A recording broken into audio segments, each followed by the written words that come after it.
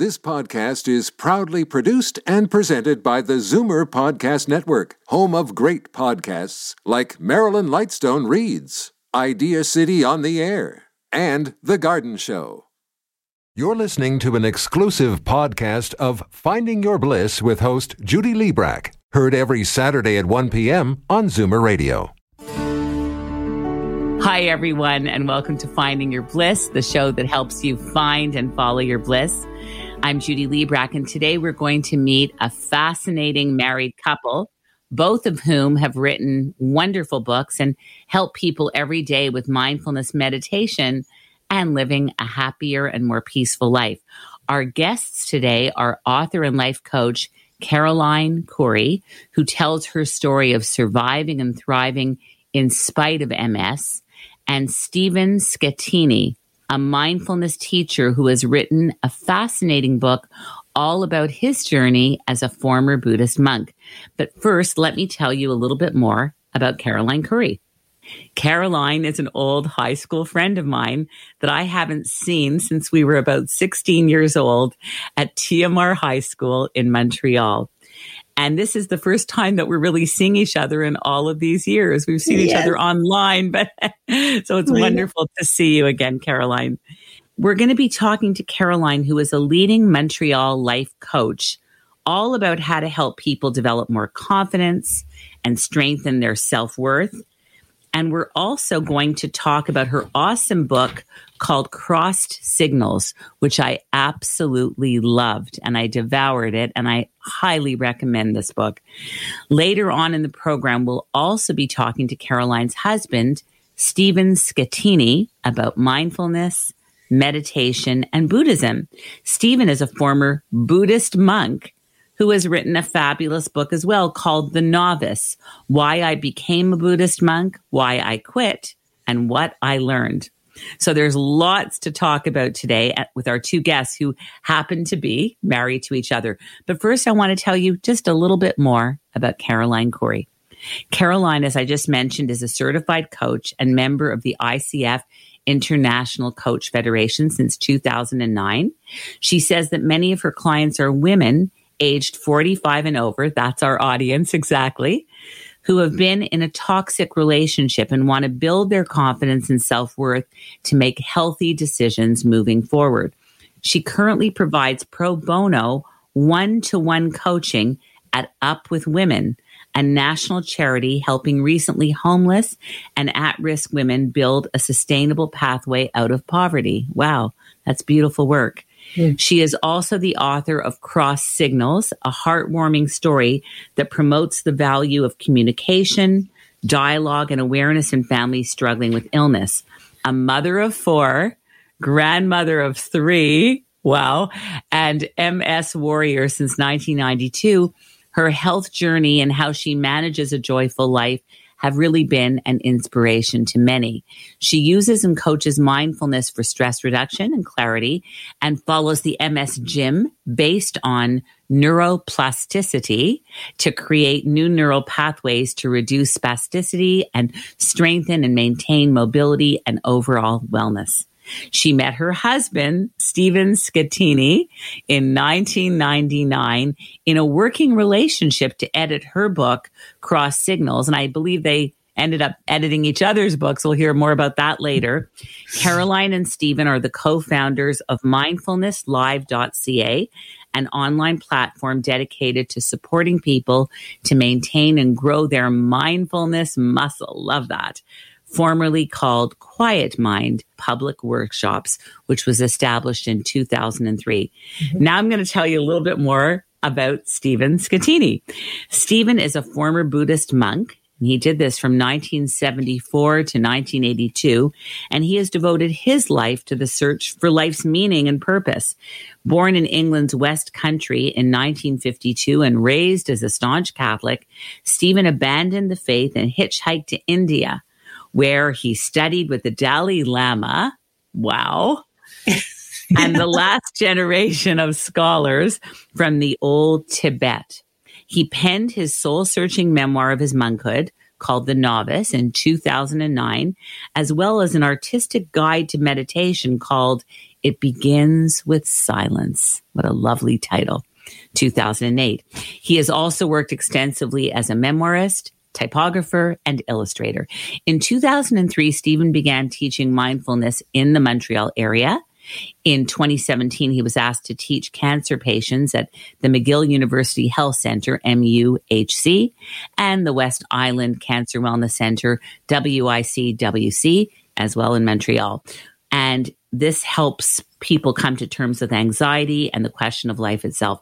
Stephen currently blogs at thenakedmonk.com and hosts mindfulnesslive.ca. Caroline and Stephen, welcome to Finding Your Bliss. Thank you for having us. That was a very long bio, but you know what? You've done all of this wonderful work. And so we have to say it all. It's very important to set up how much you've really done in this world. And I'm really excited to dive in. First of all, Caroline, it's great to see you again. Oh, it's great to see you, Judy, too. You haven't changed a bit. You too. Oh my gosh, it's crazy. Little gray. and Stephen as well. It's so nice to meet you. So as I mentioned in the virtual green room, Caroline, I really did love reading your book, Cross Signals. And I think in addition to the MS story, I just recognized the settings and the characters when you talked about the Dewdrop Inn and the dugout where all the kids used to hang out. I was there. So we were there together. I know. It was so wonderful. And so, by the way, for our listeners, in addition to people who are living with MS or have a family member living with MS, anybody in the Montreal area who went to TMR High or has family that went to TMR High, this is really kind of a fascinating look at that time in our lives. There were characters in the book that reminded me of Ricky and Rory Olsen and all of the gang. Can you tell us more about Cross Signals and what really motivated you to write this book?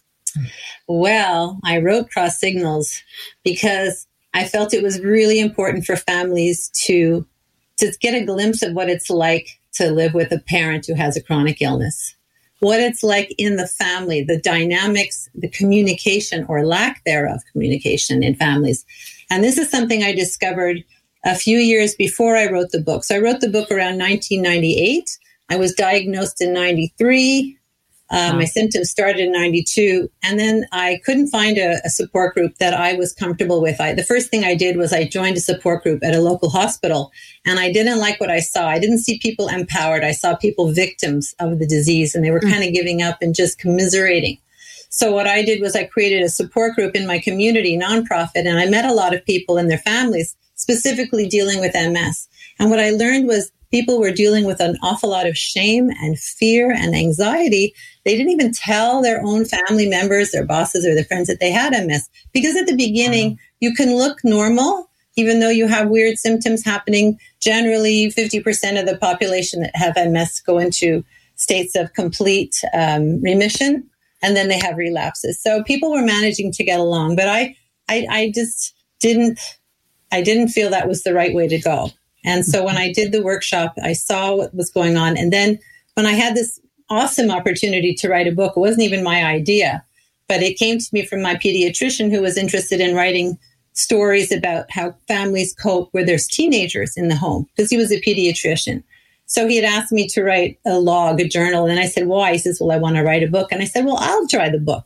So I wrote the book with the idea of helping people learn about communication, to deal with the anxiety, because frankly, it's the anxiety that shuts them down. Mm-hmm. So we deal with that in the book. It's a story from the point of view of a 15-year-old girl and how she feels her fears, her anxiety. So it was really a wonderful experience to help my children and myself cope with MS. And it morphed into something greater than I had ever expected.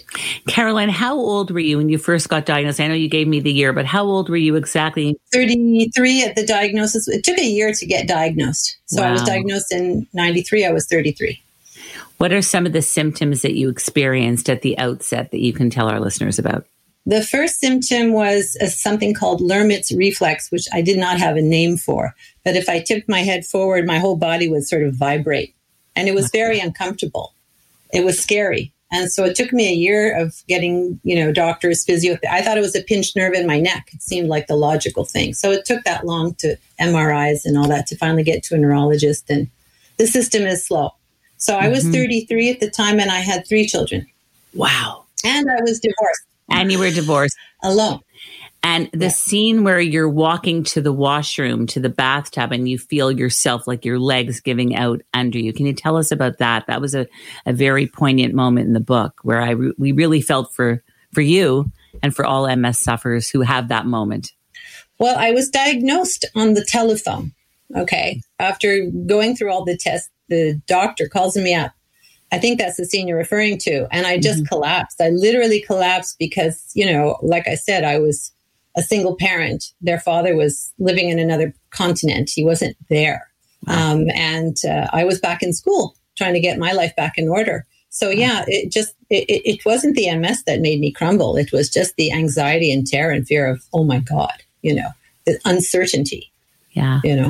You actually describe yourself as an MS warrior and that you've managed your illness primarily without taking any pharmaceutical drugs, which is pretty incredible, and relying instead on diet and lifestyle. And you say the diet and the lifestyle have been designed to counter autoimmune disease called the Wahls Protocol. And combined with exercise, all of this uses neuroplasticity to regain lost function in muscles and joints. And you call all of this the MS Gym.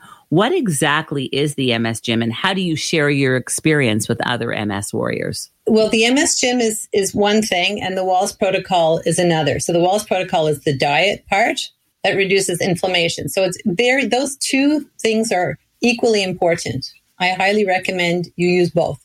The MS Gym itself, I found in 2018. So that was 4 years after I started the Wahls Protocol, which had really reduced some major symptoms, but I was still having trouble with mobility. So the diet gave me back my energy. It stopped all my vertigo and dizziness and extreme fatigue. Wow. It was incredible within 6 weeks. And Dr. Wahls herself is getting peer-reviewed studies, that are showing the science. It's not all anecdotal at all. So that's the first thing. And then the MS Gym is this wonderful coach trainer named Trevor Wicken. He is like a motivational speaker and a brilliant, neurophysiotherapist with more degrees than you can count. And so what he does is these videos, and I follow along every single day for 45 minutes or so. And they're specifically designed to counteracting spasticity, strengthening your muscles, reprogramming your neural pathways. So I have learned, where I couldn't feel my feet on the floor, doing these exercises and massages and whatever, it restores it. I'm not walking like a normal person. I'm using a walker now, but I was so ill before all of these things everything completely changed between the MS Gym and the Wahls Protocol. I lost weight. My skin tone's better. Everything is, nobody can believe that I've had MS 30 years, But the MS Gym keeps me strong, keeps my muscles going. And I'm trying to maybe be able to walk on my own. It's not my goal because it seems like a too far reaching goal, but it's just to be able to feel well, continue my work and live my life. I really can't recommend it enough. Can we go back to the Wahls Protocol? What are some things, for listeners who are suffering from MS, just some basic foods and ideas that they could do right now? What would be some of your suggestions? Right now, you stop all sugar, you stop all dairy, and you stop all gluten. That's the first thing you should say. And grain to a certain extent. We can still have a bit of rice. Wow. She has a book called The Wahls Protocol. I highly recommend for anybody with any chronic illness. It's dealing with inflammation. So it's not just for MS. Because we're not dealing with MS, we're dealing with strengthening the mitochondria in the body. We're just trying to make our body as healthy as possible. So you give up those things and you ingest more greens. 3 cups of dark leafy greens, 3 cups of, bright colors, and 3 cups of sulfur-rich vegetables. So she describes it very clearly. And we used to have something on our fridge, just making sure that what we were eating fit the protocol. And we have not cheated. I have not cheated once in 7 years. We do not eat cheese or bread or any of those things. And there's so many substitutes out there that it's not as bad as it would have been, let's say, 10, 15 years ago. So we grow our kale and, So great. Caroline, I also found it interesting. There's so many similarities, I think, in our life and our work. We're both life coaches. Can you tell me how you began your journey as a life coach? You're a certified life coach in the Montreal area. My goodness. Well, my kids were finally leaving the nest. I was a stay-at-home mom for most of their life. And I needed something else in my life to do. I needed more. I was working with Stephen. I was helping with editing his book, The Novice, and building the Quiet Mind workshops, I should say. But I needed something for myself, kind of. And I knew I had more to give and to offer. So I discovered reading one day an article in the newspaper about life coaching. And I thought, that's perfect. I have to say, I was studying psychology before I got married. So I was on the same path. This is something I always wanted to do and thought I wouldn't be able to because I got married young, had children, went back to school to finish my degree, got MS, and that shut me down to finish, that educational part. So this was so wonderful. And I found a school in Ottawa, Integral Coaching Canada, which was just incredible. I was so inspired. And, that's how it started. Started my own practice, and I've been doing that ever since. Now we're over 13 years. You've described that a lot of your work is empowering women by example, which makes so much sense. Yeah. Can you elaborate on that a little bit?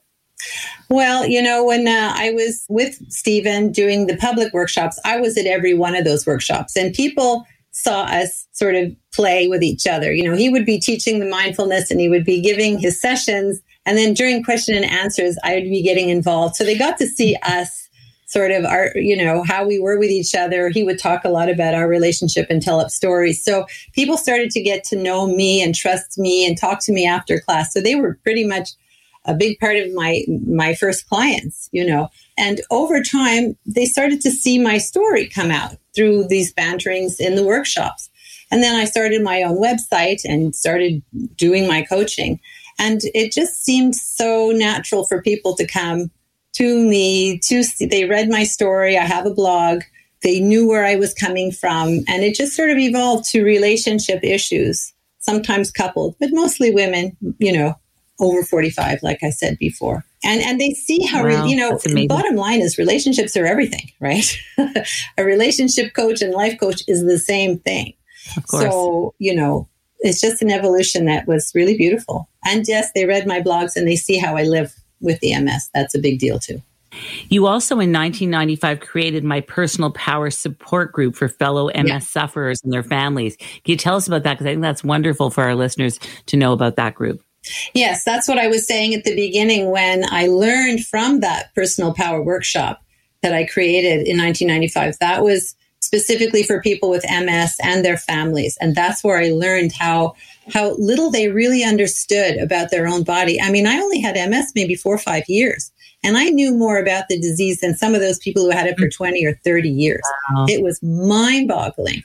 They had no idea. And the doctors do not tell their patients, certainly not when I was, even now, they do not inform or support their patients. They just tell them you've got it, and there's very little other that they do. So people are pretty well unaware of things like what I did. I mean, they just assume better take the first thing that the doctors offer, which is a drug. And I said no to drugs. I knew from the beginning. And even when I was diagnosed, there were no drugs. So I watched them come on the market. I even tried to in studies, I read that. But these people were very, very, very lost. And I saw a need there to fill. Amazing. When we don't have an illness and we're just living in the world that we're living in, especially these days with COVID and the pandemic and just the state of the world right now, it can be so difficult to live with uncertainty, whether you're very young or whether you're, whether you're a teen all the way to 105, it's so difficult to live with uncertainty. But you seem to have mastered the art of living with uncertainty. Can you tell us how you've achieved this? Well, I would have to give all the credit to my husband for that, because I think mindfulness is the key to living with uncertainty. You live in the present moment. You see where you are. You appreciate, you're grateful for what you have. And then you look at what's missing or what's getting you stuck, and you examine and explore in a gentle way without judgment. So these are the tools that I learned from mindfulness. And this is exactly what I help my clients with. And so many of them are dealing with the fear of uncertainty. And, just by living with something like MS, which is totally uncertain, especially in the early days when you don't know when something's going to happen. I have the progressive kind now, but I've actually sort of shut it down with the protocols that I'm doing. But for most people, it's like every day is a different day. So how do we live with that? Well, we learn acceptance. We learn self-love. We learn how to accept what we used to think was the unacceptable and see the habits and the ways that we get stuck ourselves in these patterns of thinking and pulling ourselves down into this rabbit hole, so that we learn how to recognize these patterns and get out of them. You know what I'm talking about. Totally. I totally do. This is a great time to bring in Stephen because you met your soulmate despite being a single mom with MS and 4 kids, and you created new purpose and meaning as a life coach and mindfulness mentor. And I want to hear all about how you met and how it changed both of your lives when we come back after this short commercial break. We'll be right back in a moment. Finding Your Bliss is brought to you by Create, Canada's leading fertility centre for over 25 years. Create is here for anyone struggling with infertility or in need of assisted reproductive technology to have children. Create is about cutting-edge science from highly skilled doctors. In unprecedented times like these, Create is about ensuring the safety of all patients and staff. Create has made important changes to protect you by ensuring social distancing, wearing masks, as well as screening before entering. So what about the bundle of joy that you've been hoping would come into your family? Create Fertility Center is here for you. Visit createivf.com to keep up with the latest changes and learn about Create Fertility Center's comprehensive care for every fertility journey. Keep safe and healthy during these challenging days, remembering that life is about moments that we create together.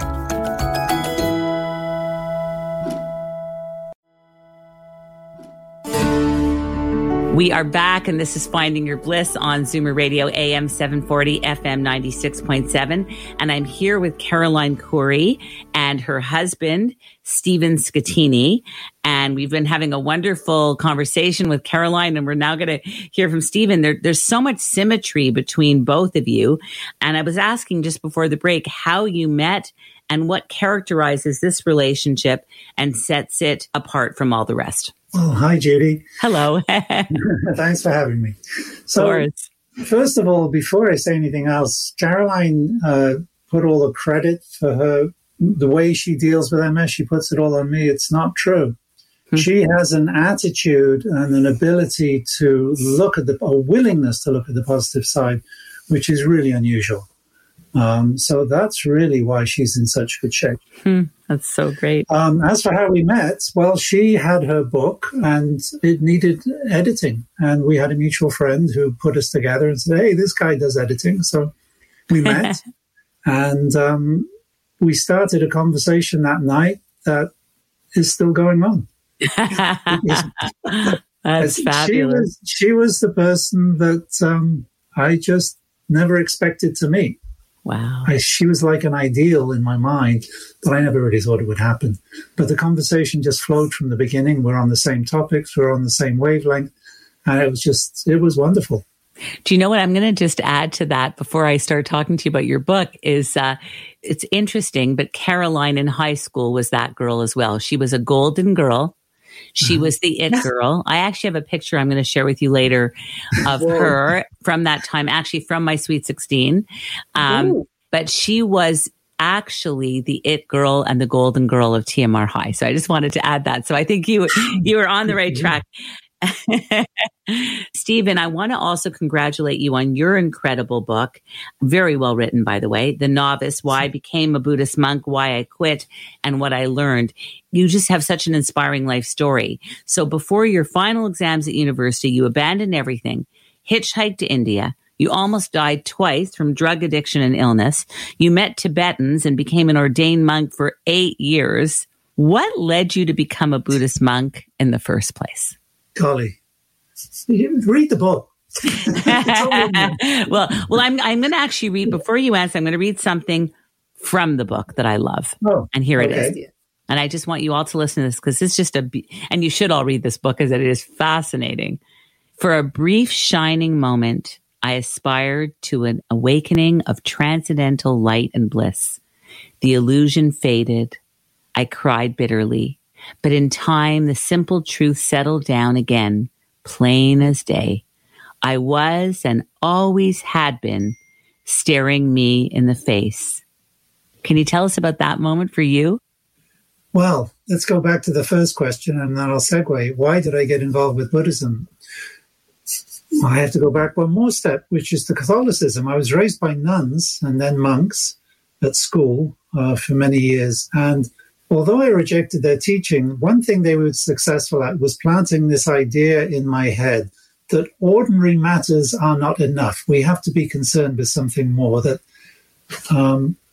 I needed to question, the purpose of my life. And it had to be full in some way.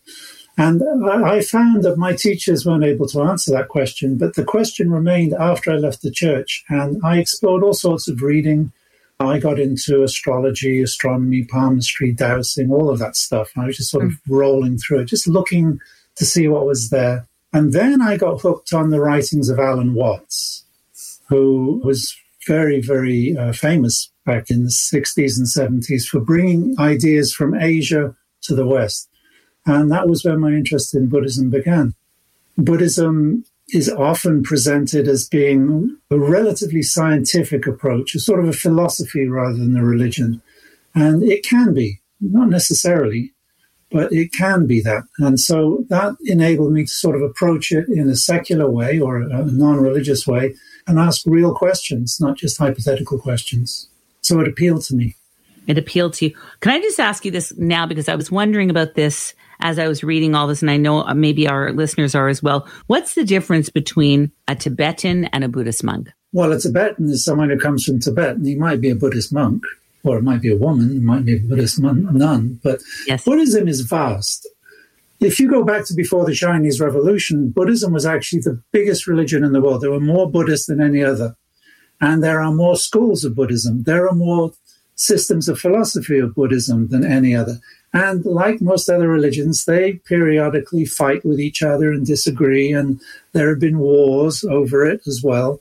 It's not unusual. So Tibetan Buddhism is a particular sort of Buddhism, which is, it really was founded very much in northeast India, northern India anyway, and it basically took over from shamanism and very primitive religions which were already in Tibet.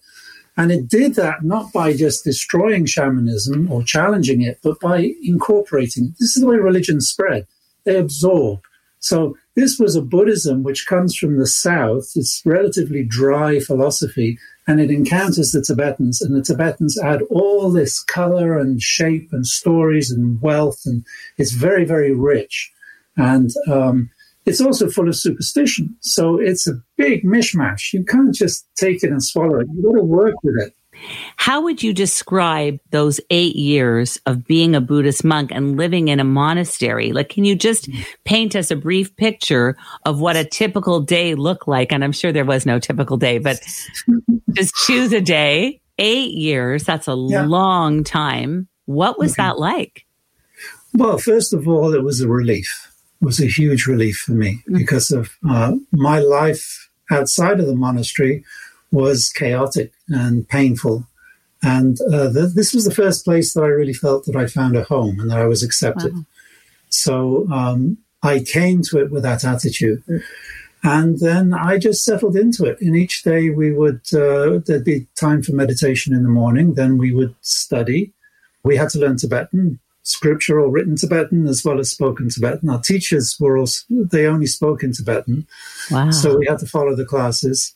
In the morning we'd study, we'd have classes, and then in the afternoons we would debate.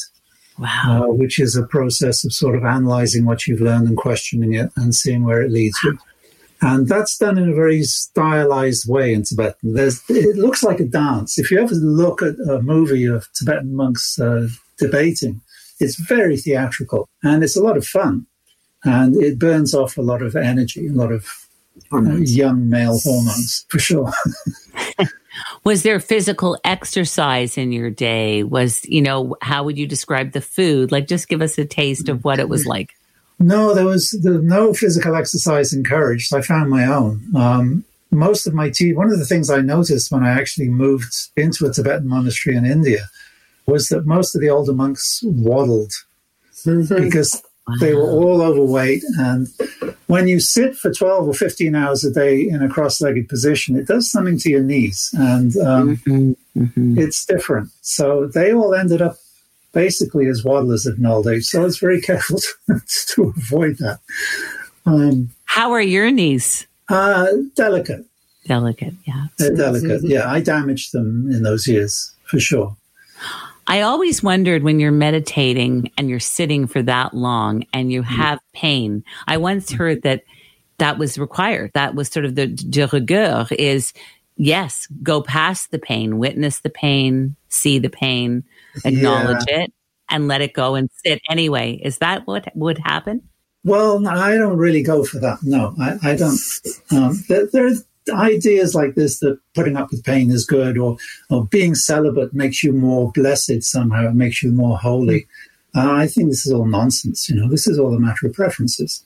But I did find a way to deal with the pain, which was really, it was quite eye-opening. And I got the advice from my teacher in Sri Lanka, who said, if you can't meditate because you're in so much pain, then let go of the original object of your meditation and focus on the pain. Focus on your knees. And so I did that. And I sat, and when the pain came, I felt it, I analyzed it, I experienced it, I went through it. And at a certain point, the relationship with the pain changes. Wow. You realize how we actually construct our experiences. Not completely. Things happen to us, but we also respond to them. And somewhere in there, in between what happens and the way we respond, is the experience itself. And we have a say in that experience. It's not just something that happens to us, but our life is not something completely passive. And this is the jewel. This is what about Buddhism attracted me, is the fact that I can have a say in my life. Do we create our own suffering? Well, not all of it, only about 98%. Only about 98%. What was it like to meet the Dalai Lama? Can you tell us about that? That was very, very fun, actually, because I just come from he lives in North India, and I just come from South India. I'd been there for 1.5 years in a very large monastery, Sarajay Monastic University. And my experience there had been not what I expected at all. My eyes were open to the reality of Tibetan monastic politics, for example. I saw the way in which things played out, the way in which the Tibetan hierarchy works, which is very complicated. And I had a lot of hard questions, and I didn't trust all of my teachers, but I did trust the Dalai Lama, not because I knew him, but because of what I'd read. I'd studied his books quite well at the time. So I was up there in Dharamsala, and so I went to his house and I knocked on the door, and his servant answered, and I said, I'd like to meet His Holiness, please. And he said, well, I'm sorry, but he's busy right now. Can you come back in a couple of hours? So I said, okay. So I went back in a couple of hours, and he sat with me for about 1.5 hours. He allowed me to tape record the conversation. Wow. I've lost that. That's gone now, yeah. I don't know what happened to it. But that tape, we actually copied it and sent it around to quite a few people who were very interested in it. Wow. So that's how I got to meet him. And he's just a very lovely person to be with. He makes you feel very good about yourself. He's good at that. He's good at empathy. But I have an observation to make about him, which is people always assume that he's a very, very special person, and that's why he's in the job. But I think it's the job that makes him a very special person. Imagine, you are the Dalai Lama. Everybody who comes to you is smiling. Everybody who comes to you thinks you're a god, basically. Yeah. You're a living Buddha. Okay, yeah. You're at the peak of this hierarchical system. You've got this circle after circle of protectors around you, making sure that nobody bad gets in. I mean, how hard is it to be cheerful and friendly and empathetic? You know? Yes. So he's a lovely guy. He's a very, very nice man. Wow. I don't agree with everything he says, and I don't agree with everything he's done. But I did have that observation, and it was a real eye-opener for me, because before that point, I had this tendency to sort of elevate everybody, and the lamas are special, and they're more than the rest of us. And that's a very unhelpful attitude. Because these people are supposed to be role models. If this is a role model, I need to be able to think of myself doing what this person is doing. But if that person has psychic powers and flies around in the night and visits other planets, then that's no role model for me, because I never expect to do that. That is fascinating stuff. I want to talk to you next about your book, The Novice, but we're going to go on a short commercial break first. And when we come back, I'd love to talk about a section that really touched me that had to do with you and your mom. More with Finding Your Bliss and Stephen Scattini and Caroline Corey when we get back. Back in a moment. Finding Your Bliss is brought to you by Create, Canada's leading fertility centre for over 25 years. Create is here for anyone struggling with infertility or in need of assisted reproductive technology to have children. Create is about cutting-edge science from highly skilled doctors. In unprecedented times like these, Create is about ensuring the safety of all patients and staff. Create has made important changes to protect you by ensuring social distancing, wearing masks, as well as screening before entering. So what about the bundle of joy that you've been hoping would come into your family? Create Fertility Center is here for you.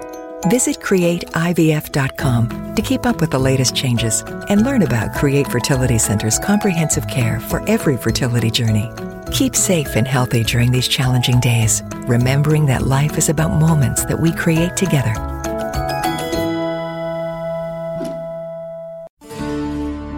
We are back, and this is Finding Your Bliss on Zoomer Radio, AM 740, FM 96.7. And I'm here with Caroline Corey and Stephen Scattini.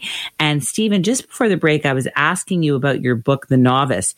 And there's a wonderful chapter in your book called With New Eyes. And your mother is looking after you were in a Madyan hospital. And she told you how worried she was about you and how she moved heaven and earth to place a phone call with you. Can you tell us what was meaningful about that for you? Well, my mother wasn't with me. She was in England. And I was up in North Pakistan. And I didn't actually get the phone call. The day she finally got through, it took a long time to get phone calls through in those days. The day she actually got the call through to the hospital, I'd left. I'd just gone up to another village further up the valley to escape people. I was on the run from people at the time. Wow. And so I heard about this later on, and I was quite touched. And of course, I also felt very guilty because it's my mum. Yeah. So that's really the effect it had on. And I also felt this sense of isolation for the first time. Initially, I'd gone to India and I'd traveled to these places because I was trying to be alone. I was trying to get away from people. I saw people as the source of my problems. And after I'd left the hospital, and I did find this solitude and I didn't like it. And so my whole attitude suddenly turned around. And it was after that I heard that my mother had tried to contact me, and I realized, oh, that's nice. Wow. Maybe she does love me. You have such a fascinating story. Your parents met at a circus, and I found this just fascinating stuff. Your mom was a dancer. Your dad was a lion tamer, and you didn't want to end up like your father, not knowing yourself, because your father didn't believe that human nature could change. What do you believe? Well, I believe, I don't know. Human nature is it's a big phrase, but yeah, we can change. Most importantly, what we can change is our reactivity.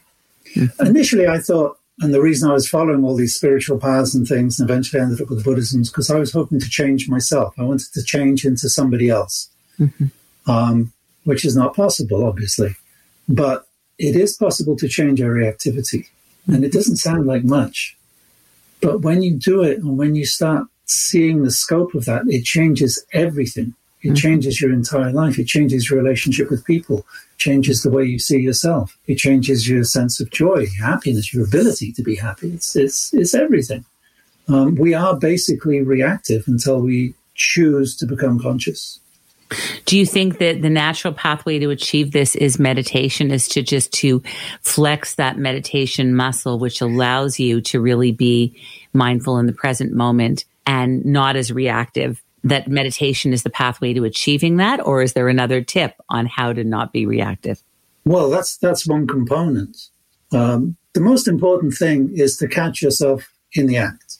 Okay, so meditation is the preparation for that. It's just practice. So I sit here for a few minutes each morning and I meditate, and then I'm sort of primed. So later on in the day, when, Caroline is very sweet to me and says something nice and I snap at her because I'm not very nice, then in that moment, if I see myself snapping or if I see, I'm feeling grumpy and I'm about to say something bad, then that's the moment at which I can turn it off. I can let go. Right. So I have to be present in that moment. That's the key. Or I remind him. Yeah, you remind him. I prefer not. I'm mindful too. You're mindful too. Even as a child, you were seeking peace of mind and fulfillment. So this is something that's been a lifelong quest and odyssey for you. Do you remember the first time this became apparent to you? Because this is not something a lot of kids think about, but you did. Yeah. I was about, I think I was about 12 or 13, and I was with a friend of mine, Stuart. And we lived on the outskirts of Gloucester, so we used to walk through these very quiet lanes down to a little country pub where they didn't mind serving 14-year-olds. Well, I must have been 14, yeah. And we'd gone down there one night and we came back and we were just talking like teenage boys do. And we were leaning against a hedge. And I looked up at the sky and it was just a beautiful night. The moon was clear and the stars were bright. And we just started having this conversation about why we're here and what's the point. You know, all those big questions that children ask. And Stuart was just playing around. He was just having fun with the conversation. But I realized that this is what I want to do. This is what matters to me. And I just had that incredible sense of familiarity, not with the answers, but with the question. It just seemed natural to me. That's so wonderful. I just had to interject when you were saying serving 14-year-olds. Caroline, that made me think of Crazy Horse on Côte des Neiges, where they would serve liquor to 14-year-olds. I don't know if you ever went there, but that was... Oh, gosh, yes. All of them. Stephen, I just wanted to know, you are a leading mindfulness expert in Montreal and in the world, and I'm wondering if mindfulness is a new religion and what it has to do with Buddhism. Oh, what a great question. Yes, it has become a religion. You know, we used to talk about, I'm not religious, but I'm spiritual. Okay, this was maybe 20 years ago. We were all trying to make this distinction, you know, like I'm a Buddhist, but I'm not religious. I'm spiritual. Okay, that's what it meant. And then the word spiritual, well, by now, I mean, it means so many things that it's hard to use it anymore. I avoid the word like crazy because it invites people to think that I believe in all sorts of things that I don't believe in. I'm basically pretty secular and pretty scientific in my approach, and I'm not looking for mystical answers. I don't expect them, and I don't think they matter very much if you do. I think the answers to life lie in our experience, not in our ideas or our theories. You asked... Is it a religion? Is it a religion? Yeah. The problem with religion is that it tells us the way things are supposed to be. So you automatically have this problem of reconciling it with how things actually are. Okay, that's the problem. Okay, we think the world should be full of, you know, brotherly and sisterly love, but it isn't. So what do we do with that? Buddhism is not really concerned with beliefs. In fact, the Buddha himself was pretty vicious. He mocks believers and Brahmins, mercilessly. And he focused entirely on experience. This is where you are. This is what you're doing. How are you doing? Is this working out? If not, why not? Figure it out. Be here and now. It's all within your hands.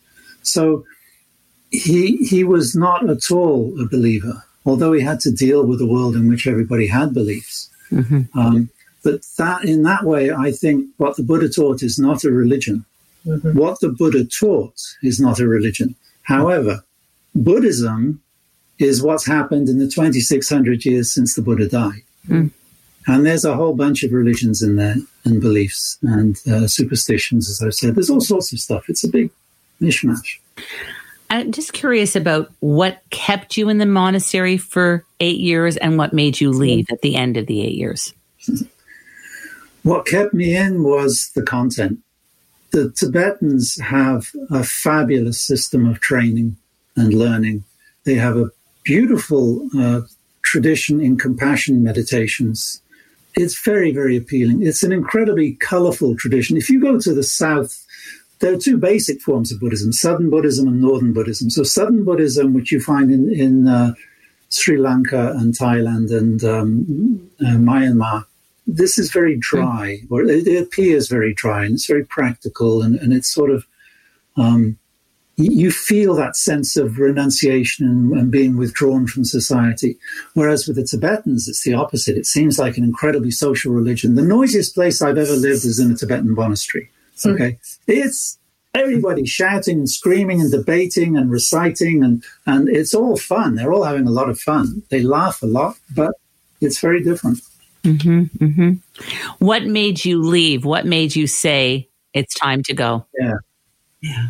Well, as I mentioned before, I started to get insight into Tibetan monastic politics and into the reality behind it. That image, that beautiful color and shape, and that you must have seen the illustrations, the paintings of Tibetan Buddhism, the statues, they're very evocative. That's what drew me in. Speaking this exotic language that I didn't understand, that drew me in. But then I started to understand it. I started to speak it, and I started to, after a while, started to see some of the nuance, and I started to see the way in which people related to each other within Tibetan Buddhism. And I started to see the hierarchy, and I recognized it as an absolutely medieval institution in every way. Mm-hmm. And I started to see holes in it, and I realized that as much as I loved the Buddha and what he taught, I did not want to be a part of this. Mm-hmm. Was it a difficult culture shock, big time culture shock to come back to your regular life? Oh, to come back to the West. Oh, it was, it was huge. It was much harder than going out there. Mm-hmm. It took me years. It took me years, really, to get my feet back on the ground. It was only when I met Caroline, really, which was about 18 years after I'd left the monastery. So those 18 years were the hardest years. Those were the hardest years of my life, for sure. Wow. Also very transformative in many ways, but lonely. Lonely, yeah. Lonely. What is the main thing you took with you from the monastery that you still live with today? I'm sure there's many things, but is there one tenet of all of it that just stayed with you? Not one tenet, but one, it's the point of view. Having gone there and lived with them, having learned their language, because when you learn a language, you learn how other people think as well. It's different. Mm-hmm. And that point of view that I acquired, I then turned it back on my own home, on my own culture, on my own language. And then I saw it with new eyes. And that's the biggest thing that it gave me. It gave me the ability to question our reality and the things that we take for granted in a way that other people don't quite get to question it. Mm-hmm. I know what everyone is thinking is really how we can all find more peace and live more meaningful lives. What is the best way to strengthen our mindfulness muscle and achieve this? To practice every day. Yep. To be interested. There's one precondition for mindfulness, for a mindfulness practice. You have to trust that you can change. Mm-hmm. You have to trust that you can do it. Mm-hmm. Not everybody has that self-trust, and you can't give it to anybody. Mm-hmm. You can't hand it over. You can't give them an exercise and say, here, this will build you. I mean, you can build your self-trust, but there has to be some there to begin with. So that's really the key. Once you have that, then you practice a little bit every day. You put value in introspection. Mm-hmm. You take the time to stop. And it's not easy. Yes. I've been doing this for 50 years. And when it comes time for me to go and sit on my cushion for 5 minutes, I think, I don't have time. I don't want to. I don't feel like it. So that voice, that resistance is still there. So I still have to just say, Stephen, shut up and sit down. And as soon as I'm there, I'm happy. But there's that transition. You've always got to make that transition. So you have to be willing to stop. And that's so hard in our society. That's why you made Mindfulness Live. That's why I made Mindfulness Live. Yeah. That was my next question. You teach mindfulness and meditation 3 times a week, everyone, for 30 minutes on Zoom. How can people access that and get in on that right now? Well, you visit mindfulnesslive.ca because it's a Canadian site, and it tells you all about it there. It's very simple. We meet Monday, Wednesdays, and Fridays at lunchtime. If you can't make it, you can pick up the recording afterwards. But what I'm trying to do there is to simply create a structure for people. The space. Mindfulness is simple. It's not complicated. Most people who are introduced to it love it, but they don't continue. They try to continue, but they don't. One of the reasons is because most people who are into mindfulness do not live with other people who are into mindfulness. In most cases, the spouse isn't. The children aren't. It's unusual. Yes. So we tend to feel isolated and alone. So we have to have, with the support is absolutely essential. Yes. In November 2020, you launched your new long-term project, Mindfulness Live, and you host also a private Facebook support group for anyone interested in mindfulness to complement your growing community at Mindfulness Live. Can you just tell us briefly about that? Well, the Facebook group is really just a vehicle for us to make people aware of the actual practice, the half hour. Great. And then to bring people in. That's what it's all about. So we encourage people to join. It's a group. And we have conversations and nice. Just talk about the benefits of mindfulness and get people, just introduce people to the idea that other people are out there like them. Exactly. You're not alone. There are other people who we're all sort of a little weird here, taking the time to go against the grain of society and stop and, gaze at our navel. It's weird. Mm-hmm. So you need a little bit of encouragement and support. What is bliss for Stephen Scattini? Bliss for me is conversation with this lady. Oh boy. And that's my next question. What is bliss for Caroline Curry? Oh my God. Well, thank you, sweetie. Oh, I know what yours is. You told me this morning. I did? Yeah. Well, I think he's referring to the feeling that I feel when I see the impact of the coaching on my clients. And it's every day. It's almost every conversation. And it's just beautiful to see, especially when they're, older. I have a client who's 73 and she's had this issue her whole life and she's seen all these different people. And then we have this conversation and we're starting the process. And right away, she's feeling, more confident, more relaxed, more trusting herself, that kind of stuff. That's my bliss. And of course, my grandchildren, beautiful things. And of course, my husband. And my children. I was going to also ask you, because you're on as a married couple, which is a bit of an unusual thing for us. We've done it before. We had Amy Skye and her husband, Mark Jordan, on the show, but it's typically one person at a time. So what is bliss for both of you as a couple? What is bliss for us? Our brainstorming, our conversations. We're always working, but it doesn't feel like work, because we have to market ourselves and get out there and do all that grunt work. Mm-hmm. And we're live together 24/7. Both our offices are here. We're just always around each other. But the bliss to me is the way we are moving forward together on this journey of helping others. But of course, what it brings to us, the growth. It's lovely. So lovely. It's all about people. It's all about connecting to people. And we're in a position where, we're surrounded by people who are flowering. It's a real privilege. You're taking after the Dalai Lama and you're doing the kind of work that he did in this world. It's wonderful. What is the best way for people to reach out to you, Caroline, and connect with you on social media for your life coaching and all the wonderful things that you do? Well, I would say go to my website, Courey.com. Courey.com. Yeah, that has my blog and it talks about, the workshops I've done, and you can reach me through my contact page there or Facebook. And what is the best way for people to reach out to you, Stephen, and connect with you on social media, etc.? The best way would be through my website, scattini.com. Mindfulnesslive.ca is also, that page is on that website. So either way, you'll find me there. I'm on, I don't do a lot of social media. LinkedIn is probably the best place to get a hold of me. Yeah. That's fantastic. That too. That's great. I want to thank you both so much, Caroline and Stephen, for being on the show today. I know it was a long time in coming, putting it together, pulling it together, making it work. But I think this was actually the perfect time to do it. So I'm really thrilled that you were here today. That's great. Thank you so much. Thanks so much, Judy. It's been fun. So much fun. Great to have you here. Each week, we spotlight a mindfulness expert or a yoga person or an author or a musician, a celebrity, or anyone really who has found and is following their bliss so that they can help you find your bliss. So if you're a person that has found your bliss, just write to us at fyb@findingyourbliss.com. We typically, most often, also feature a singer or a musician on the show. So if you are a singer, please write to us at music@findingyourbliss.com. And I'm also a life coach. You can write to me at fyb@findingyourbliss.com. And you should also write to Caroline because she is an awesome coach who's doing beautiful work in this world. So definitely reach out to her.